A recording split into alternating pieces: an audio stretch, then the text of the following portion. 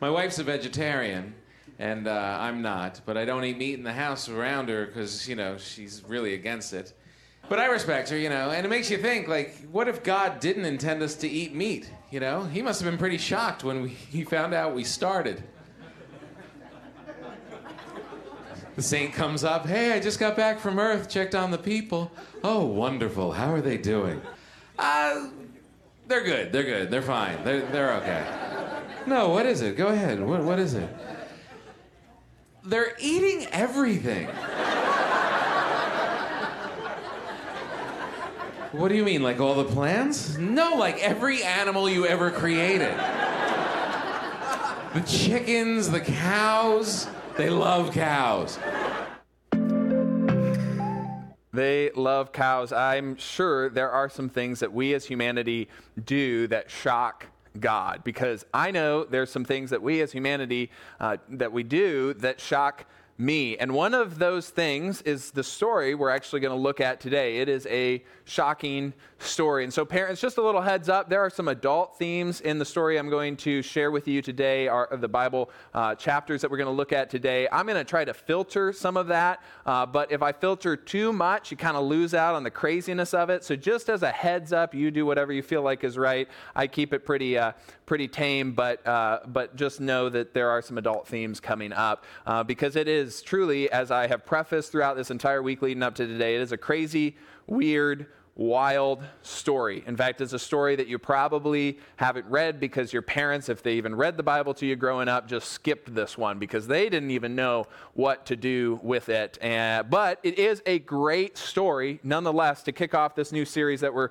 starting called Right in the Eye. And the series is based on the book of Judges. And the Judges, or the period of the Judges, wasn't just a book. It is a book in the Old Testament, but it's also a period of time, about 300 years, that happened between 13 AD and or BC, actually. That shouldn't say AD. I messed up. That's 1300 BC and 1000 BC. Or if you know your Old Testament history, your Jewish history, that was the time during Joshua, who followed Moses, who was supposed to bring the people into the promised land. They got out of Egypt. Moses brought them out. They went in the desert for a while, and then Joshua brought the people into the promised land. And then it was the period of the Judges, followed by the period of the kings, like King Saul, King David, King Solomon. All of that in the Old Testament, or the first half of the Bible, the pre-Jesus part of the Bible. Now, during the time of Judges, a little backstory, the nation of Israel, which this is approximately the area of land currently that makes up the nation of Israel, the modern day nation. At that time, it was divided into 12 different tribes. And the reason for that actually comes from the story we looked at or quickly glanced through last week about Jacob and Esau, and how Jacob had received his blessing from instead of Esau, and then his descendants, the 12 sons, created individual tribes, or eventually became the leaders of these individual 12 tribes that made up the entire nation of Israel. And when they made it to the promised land was then divided up into those 12 different groups. Now, during the period of Judges, how things were supposed to work was that there was that God was supposed to be the king, and that God had given through Moses a bunch of laws, including the Ten Commandments, probably something you've heard about or familiar with. And so he gave them those laws, and then the nation was supposed to follow God as their king and follow those laws. And when they got off, God would raise up some judges, or some essentially leaders, to ensure those laws and their behavior was upheld or get them out of trouble.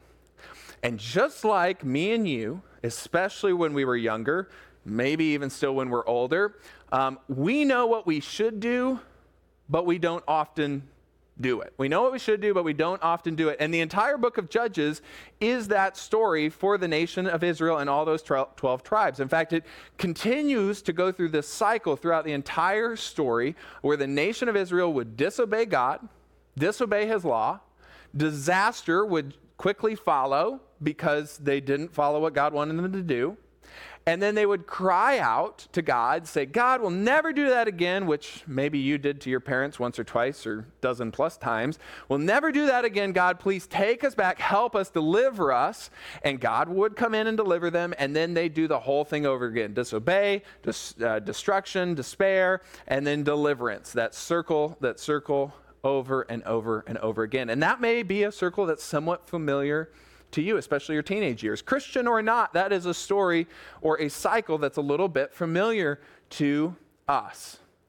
And I know, and you know, how most of those stories begin. They all start kind of the same way. They start with us getting somewhat of an attitude of, I want to do what I want to do, when I want to do it, with whom I want to do it. I want to think what I want to think. I want to believe, Mom, what I want to believe. I want to believe, Dad, what I want to believe.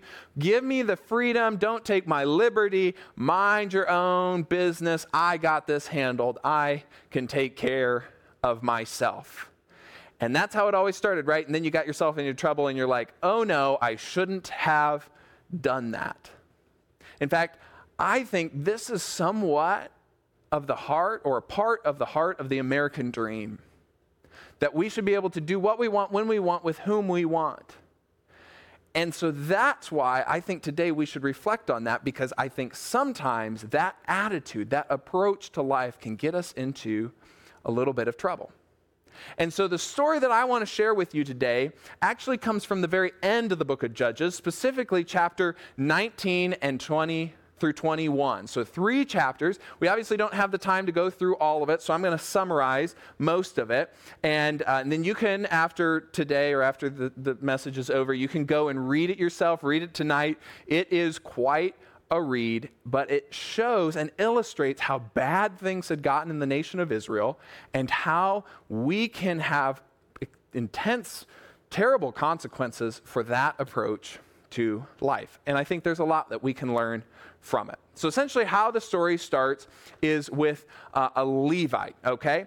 A Levite, and going back to our map here, a little bit more zoomed in map, a Levite was a descendant of a particular tribe, the tribe of Levi, okay? And he lived in Ephraim, right here, right in the kind of the middle of the modern day nation of Israel. He lived in Ephraim, okay, which was also a tribe, and he had a concubine. And a concubine was essentially a second wife, but less than, like far less than. Not that wives really had much status anyways, but far less than, really equivalent to property.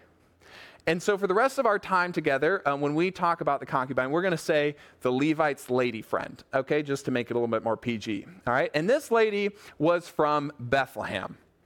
And as the story begins, we find out that this particular lady friend was unfaithful to the Levite man. And instead of dealing with the problem, instead of working out their issues, she just decides to up and leave. And so she leaves and she goes down to her hometown in Bethlehem, down south. Okay, Bethlehem, might have heard of that place, okay? And she's there for 4 months. And finally, the Levite thinks to himself, I want to get my lady friend back. So he packs up 2 donkeys, his young male servant, and they make the journey down from Ephraim down to Bethlehem. I should reference it in the map. So they're up here in Ephraim, and they're going to go all the way down here through the tribe of Benjamin. That's important. All the way down here into the tribe of Judah, specifically to Bethlehem. And so he shows up at her house, which her house is owned by her father-in-law, is what the author of Judges tells us. And so he goes in and he convinces her to come back with him. And it's, mid-afternoon or something like that. And so they're making plans to go back up to Ephraim. And the father-in-law comes in, and the father-in-law says to the Levite, he says, why don't you guys stay the night? Refresh yourselves. Let's eat and drink together, and you can leave in the morning. And so they did. But they didn't just drink a little bit.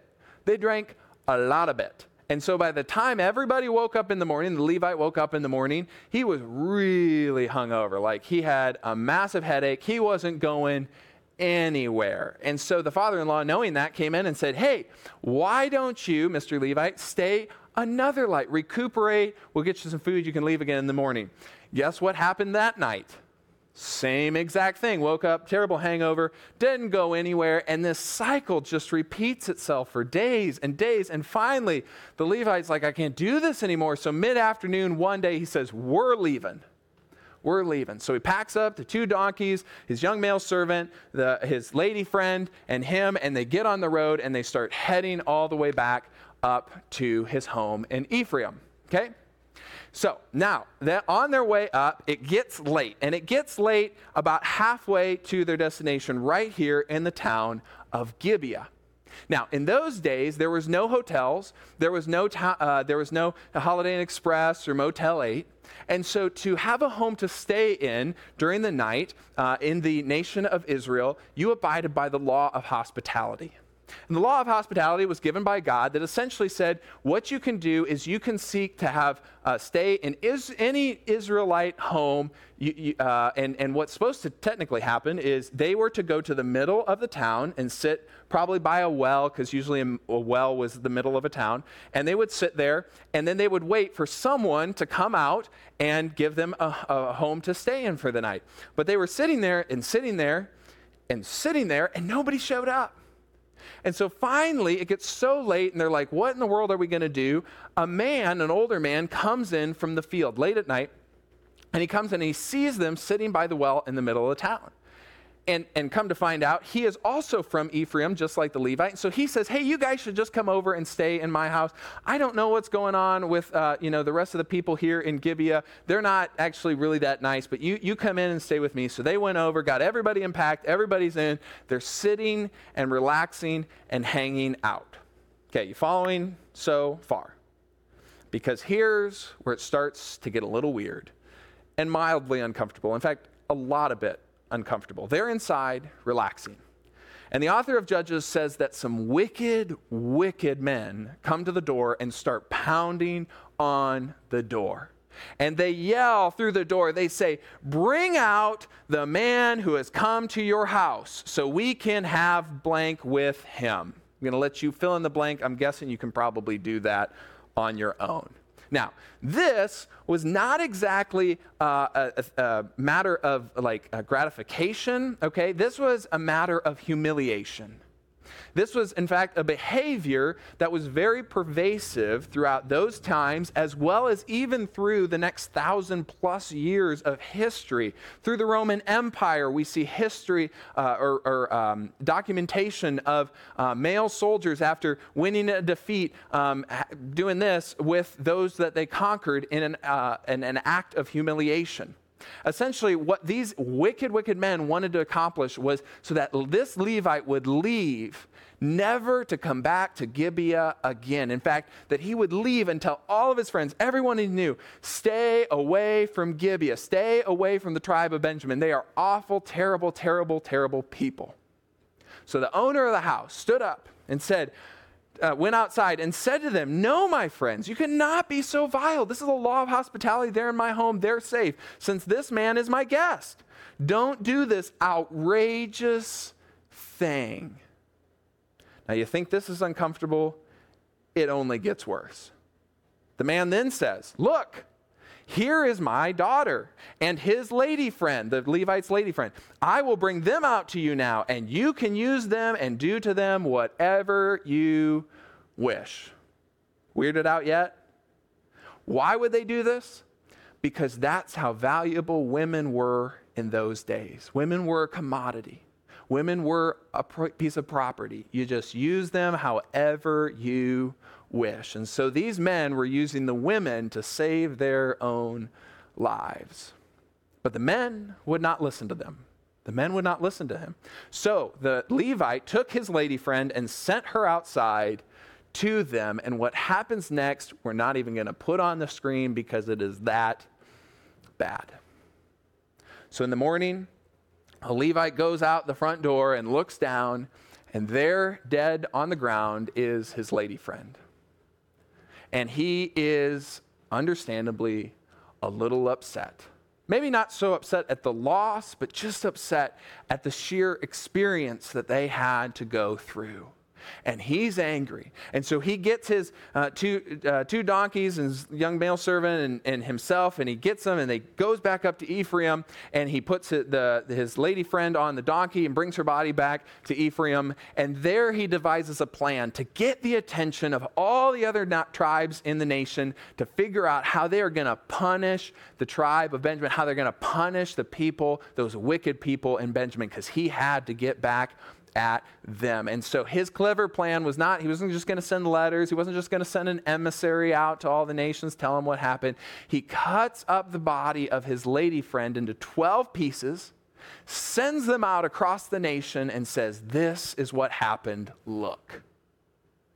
And the tribes of Israel, the other 11 tribes, were furious. They said to themselves, how we have sunk to such an incredible low. We have to do better. We have to do something about it. We got to punish them. We got to get back at them. We got to teach everybody in Gibeah a lesson. And so what do? They get the entire nation together, and they get all these fighting men together, and they go down to the small little tribe right here of Benjamin, bring their army in, and it turns out the army of the Benjamites is waiting for them. And in an incredible moment, a civil war breaks out among Israel. A nation is at war because of this story so far. And then this whole war goes on, and the Benjamites looks like they're winning. And so the 11 other tribes do this little trick thing, and they circumvent, they go around the Benjamite army and sneak into Gibeah and lay waste to the town. They burn it to the ground. And then the army of the Benjamites turns around and realizes what's happened in the Gibeah. They're freaking out because they think they've lost the battle. So they all scatter. And instead of just letting them scatter, the 11 tribes, bloodlust and anger heavy, they follow the Benjamites and hunt them all down. And then they go town to town to town and lay waste to the entire tribe of Benjamites, save for about a few hundred men who escape into the forests. And after everything's done and devastation has reigned on the tribe of Benjamin, they all gather, the 11 tribes of fighting men gather here in what was left of the town of Mizpah, and they gather together. And if you would have shown up in this moment where the 11 tribes are coming back from this utter destruction, you would have seen 11 tribes of fighting men weeping. And you would think to yourself, why are you weeping after you just did this terrible, terrible thing? I mean, didn't you think about it before you did it? Well, they were sad because they were crying out to God because they had wiped out an entire tribe of God's people. And so they devised a plan. And oh, my friends, it was a plan indeed, to try to repopulate the tribe of Benjamin. So they went out and they found out that there were some 600 or so odd male soldiers hiding out in the forest. They offer them a peace offering. They say, come back. We want to repopulate. We want to rebuild the tribe of Benjamin. We feel really bad about this thing. And so then to repopulate, you need both men and women. I don't know if you knew that. So they went over to a nearby town and got a bunch of women. They essentially just took them, a bunch of women, but not 600, but enough, brought them over and said, here's how this is going to work. We don't have enough women for all of you men, but here's how this is going to go. We're going to set the women loose in a vineyard, and then all you men, you hide in the trees around the vineyard. And then when we say go, you run out and catch yourself a woman, and then take that woman back and repopulate the tribe of Benjamin. I am not joking, not making this up. This is how we're going to do this. And so they did. And the tribe of Benjamin was rebuilt. And the book of Judges ends. Quite the story, right? I was kind of curious how this story would go in my daughter's children's Bible, and I looked for it and I couldn't find it. Can you believe that? They just cut this story out. And then the author of Judges leaves us with one verse, one sentence to wrap up the final book of Judges. In those days, Israel had no king, no guiding moral authority. So all the people did whatever seemed right in their own eyes. Everybody did what was right in their own eyes. And isn't that kind of true? That if you look at this story and you take any part of it, and you kind of zoom in and look at it to try to isolate it and understand it, and each and every moment, it was just a couple of individuals, one individual, doing what was right in their own eyes. The woman was unfaithful, but instead of working it out, she's like, I'm just going to walk away. I'm going to run away from this situation. So she did. And the guy went down, and he shouldn't have drank as much, but he just kind of wanted to. It sounded good. He's on vacation. What's it going to hurt? But it hurt a lot. And the wicked men, they just wanted to do what they wanted to do. But then the guys inside, they were like, well, we're going to hide behind the women. And so they sent them out, and they did what was right in their eyes. And then the wicked men did this terrible thing. And so they said, we got to get justice. We got to take justice into our own hands. We got to get back at these Benjamites. And they start a civil war out of it, which leads to the entire destruction of all of the Benjamites. It didn't need to, but it did, because they got bloodlust hungry, and they said, well, if we're going to, punish them this far, we might as well just go all the way and wipe them all out, because maybe they're all bad. And then they're like, gosh, we feel bad, so what are we going to do? Well, we should repopulate it and steal a bunch of women and give it to some of these guys, and then all will be made right. They did what was right in their own eyes. And the problem with that is there's a little bit of that in you. And there's a little bit of the right in my own eyes in me. We think to ourselves, we got to take care of number one. We got to take care of me and what I think is best, what I want to do. And we are not going to do a good job of considering how our actions, how what we see as right in our own eyes affects others. And like I said at the start, the problem with this, I think, is this is kind of the dark side, the underbelly of the American dream. The American dream. The American dream that says this: I have the freedom to do what I want, when I want, with whom I want, and no one is going to stop me.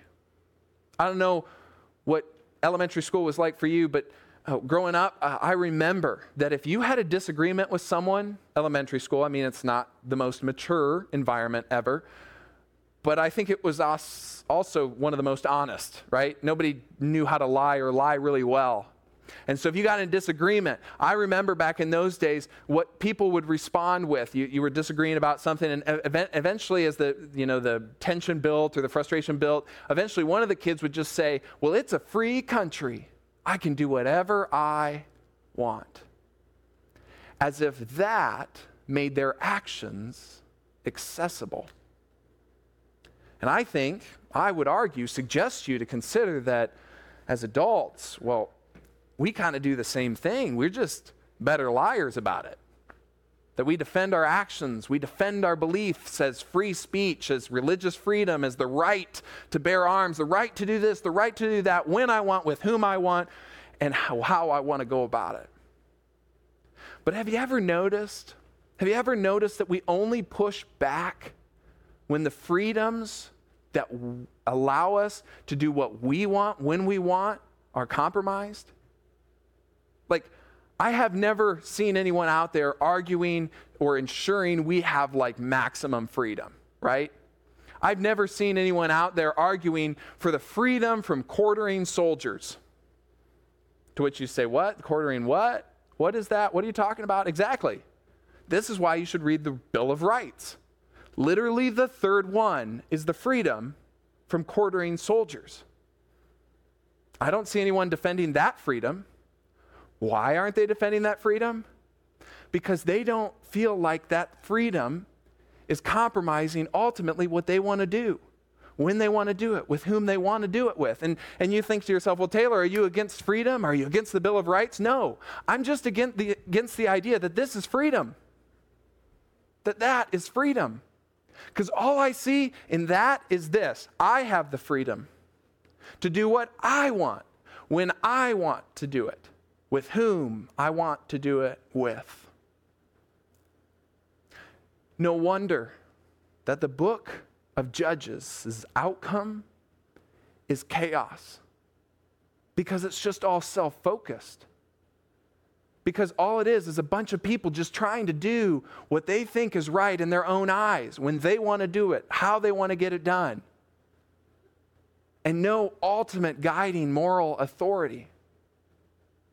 You think, well, I want to have fun, so I'm going to go out and party. But ultimately, what does that bring you? And ultimately, how does that help others? You think to yourself, oh, well, or maybe you've experienced this, my spouse doesn't do what I want when I want them to do it, and at the time I want them to do it. And so you get angry, don't you? Or you want to, be with someone, so you have dates, and you not just have dates, you just have a lot of dates because, well, you just want to be with someone. And so because you want to be with something, that means you can treat people, or however many people you want, however you want to treat them. Free country.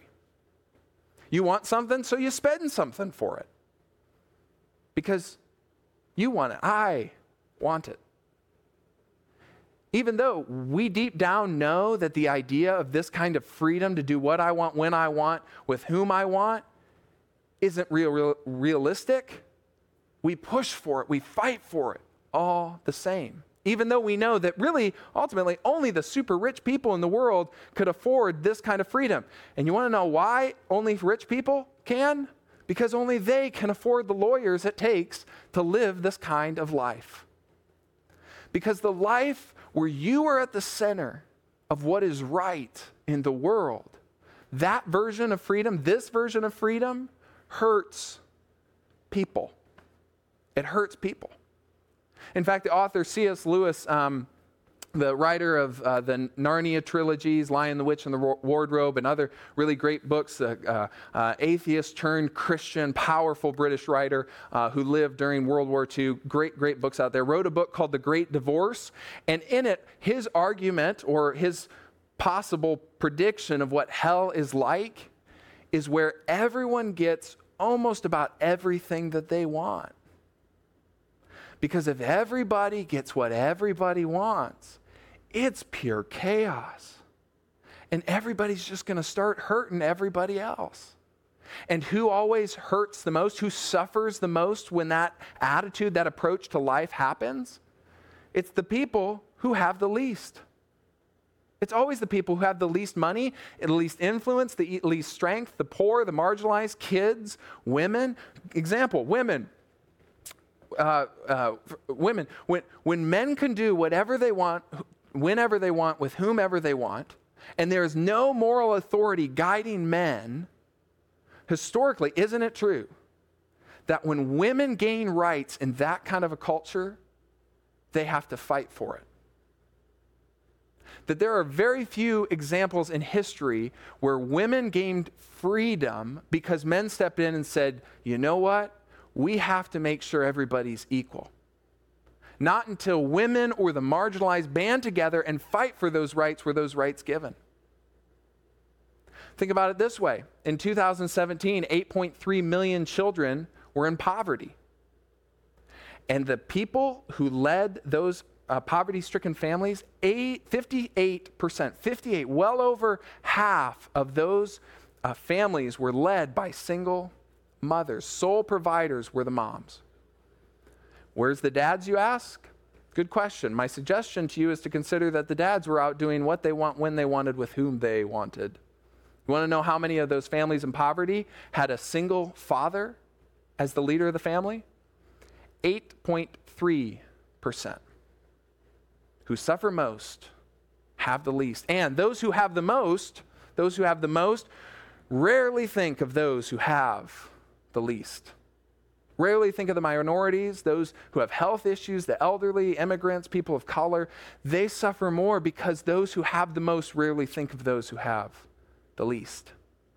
And it may be somewhat of an indication of why there's a bit of tension and frustration and anger in our country today, in the United States.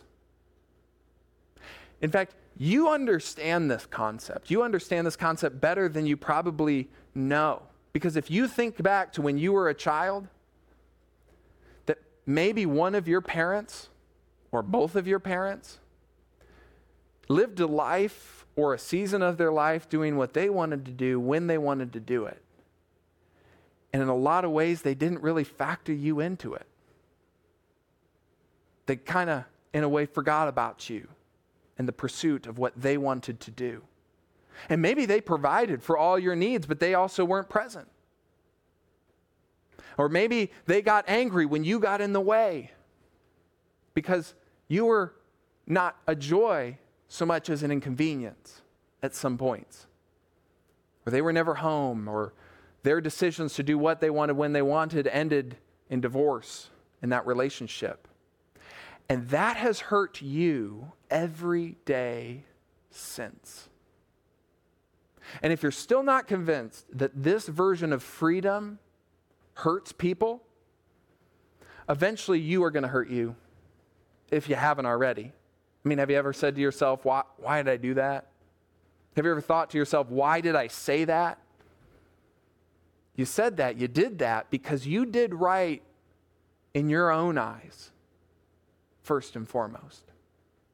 And eventually, if you hurt you, you also hurt the people around you.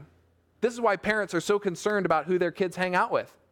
Because you may have a child that says to you, hey, mom, hey, dad, I'm not going to do that stuff. Trust me, I will be on my best behavior. And you're, as a parent, sitting there thinking to you, well, I trust you, but if your friend does it and you are close to your friend, you could get hurt too. If you are a teenager, if you are married, if you are a parent, ultimately, if you have people that care for you, if you hurt you, it will hurt others. Consider with me, why is it that this isn't our mantra, that this isn't our ultimate goal? I have the freedom to do what I want, when I want, with whom I want, so long as it helps someone, serves someone, loves someone else better. Why don't we fight hard for this kind of freedom? Because this kind of freedom compromises the right in my own eye kind of freedom. When you have to see things through other people's eyes, not just your own, you set yourself up for helping other people and helping them better. But in so doing, you have to deny yourself and what you think you deserve and what's right in your own eye. If you want to think about the current hurt, mistrust, and unrest in our country, and maybe possible solutions for that, I just want you to think about or ask yourself, especially if you have chosen to wade into that dialogue to an extent, wade into making a Facebook post or Instagram post or have a conversation about it. I just want you to think about or ask yourself, how many times have you sat and listened to the perspective of a person of color or minority? You have intentionally sat down to have a conversation to understand better. How many times? Not just coffee, okay? I'm talking an intentional conversation. How many times? Even if you're on the side, because there's kind of like these two sides right now in this divide, okay? And even if you're on the side of people of color, how many times have you sat to understand? Flip side, how many of you have done a ride-along? Not just talk to a police officer, but rode with a police officer. Even if you're on the side, or so to speak, of that equation, and you're trying to defend those rights, how many times have you sat in their shoes to understand? I'm not saying right or wrong. I'm just saying, how often have you tried to see through someone else's eyes? Because neither of those are physically hard, but they require a whole different heart set.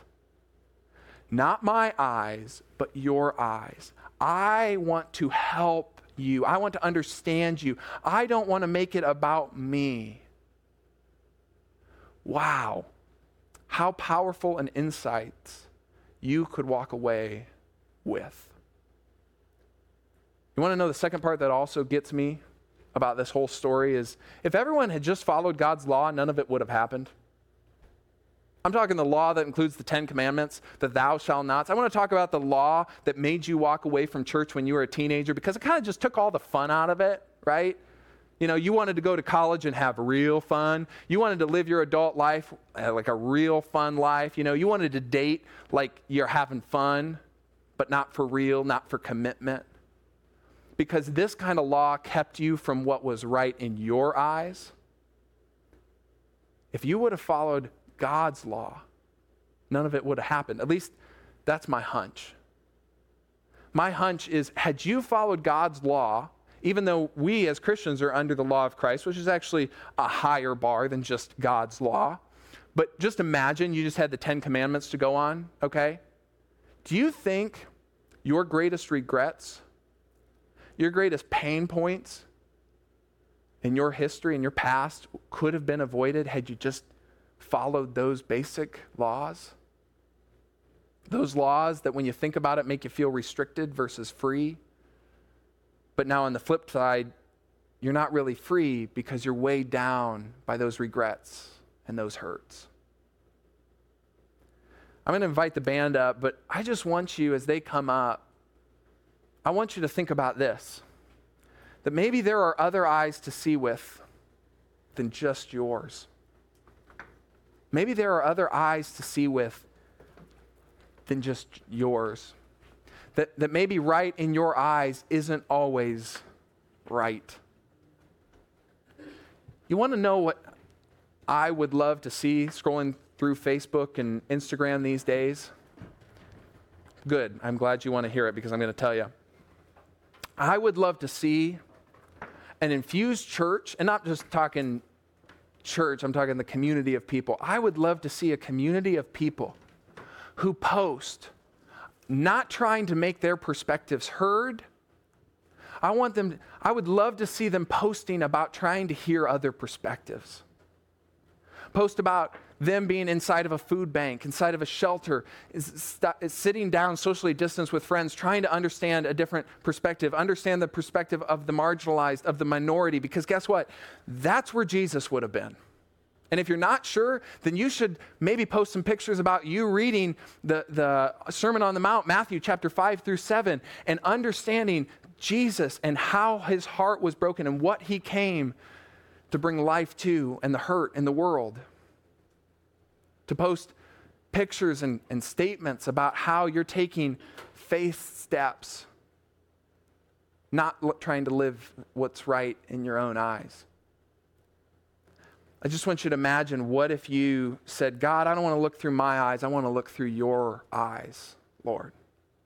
Help me to see the world not as right in my eyes, but what's right in your eyes. God, help me to see that way. Don't you think that would be a bit of a game changer? Don't you think your friends would look at you and say, wow, why are they doing that? Why do they love the way that they love? Don't you think that could make a real difference in our communities, in your heart, and the hearts of those around you?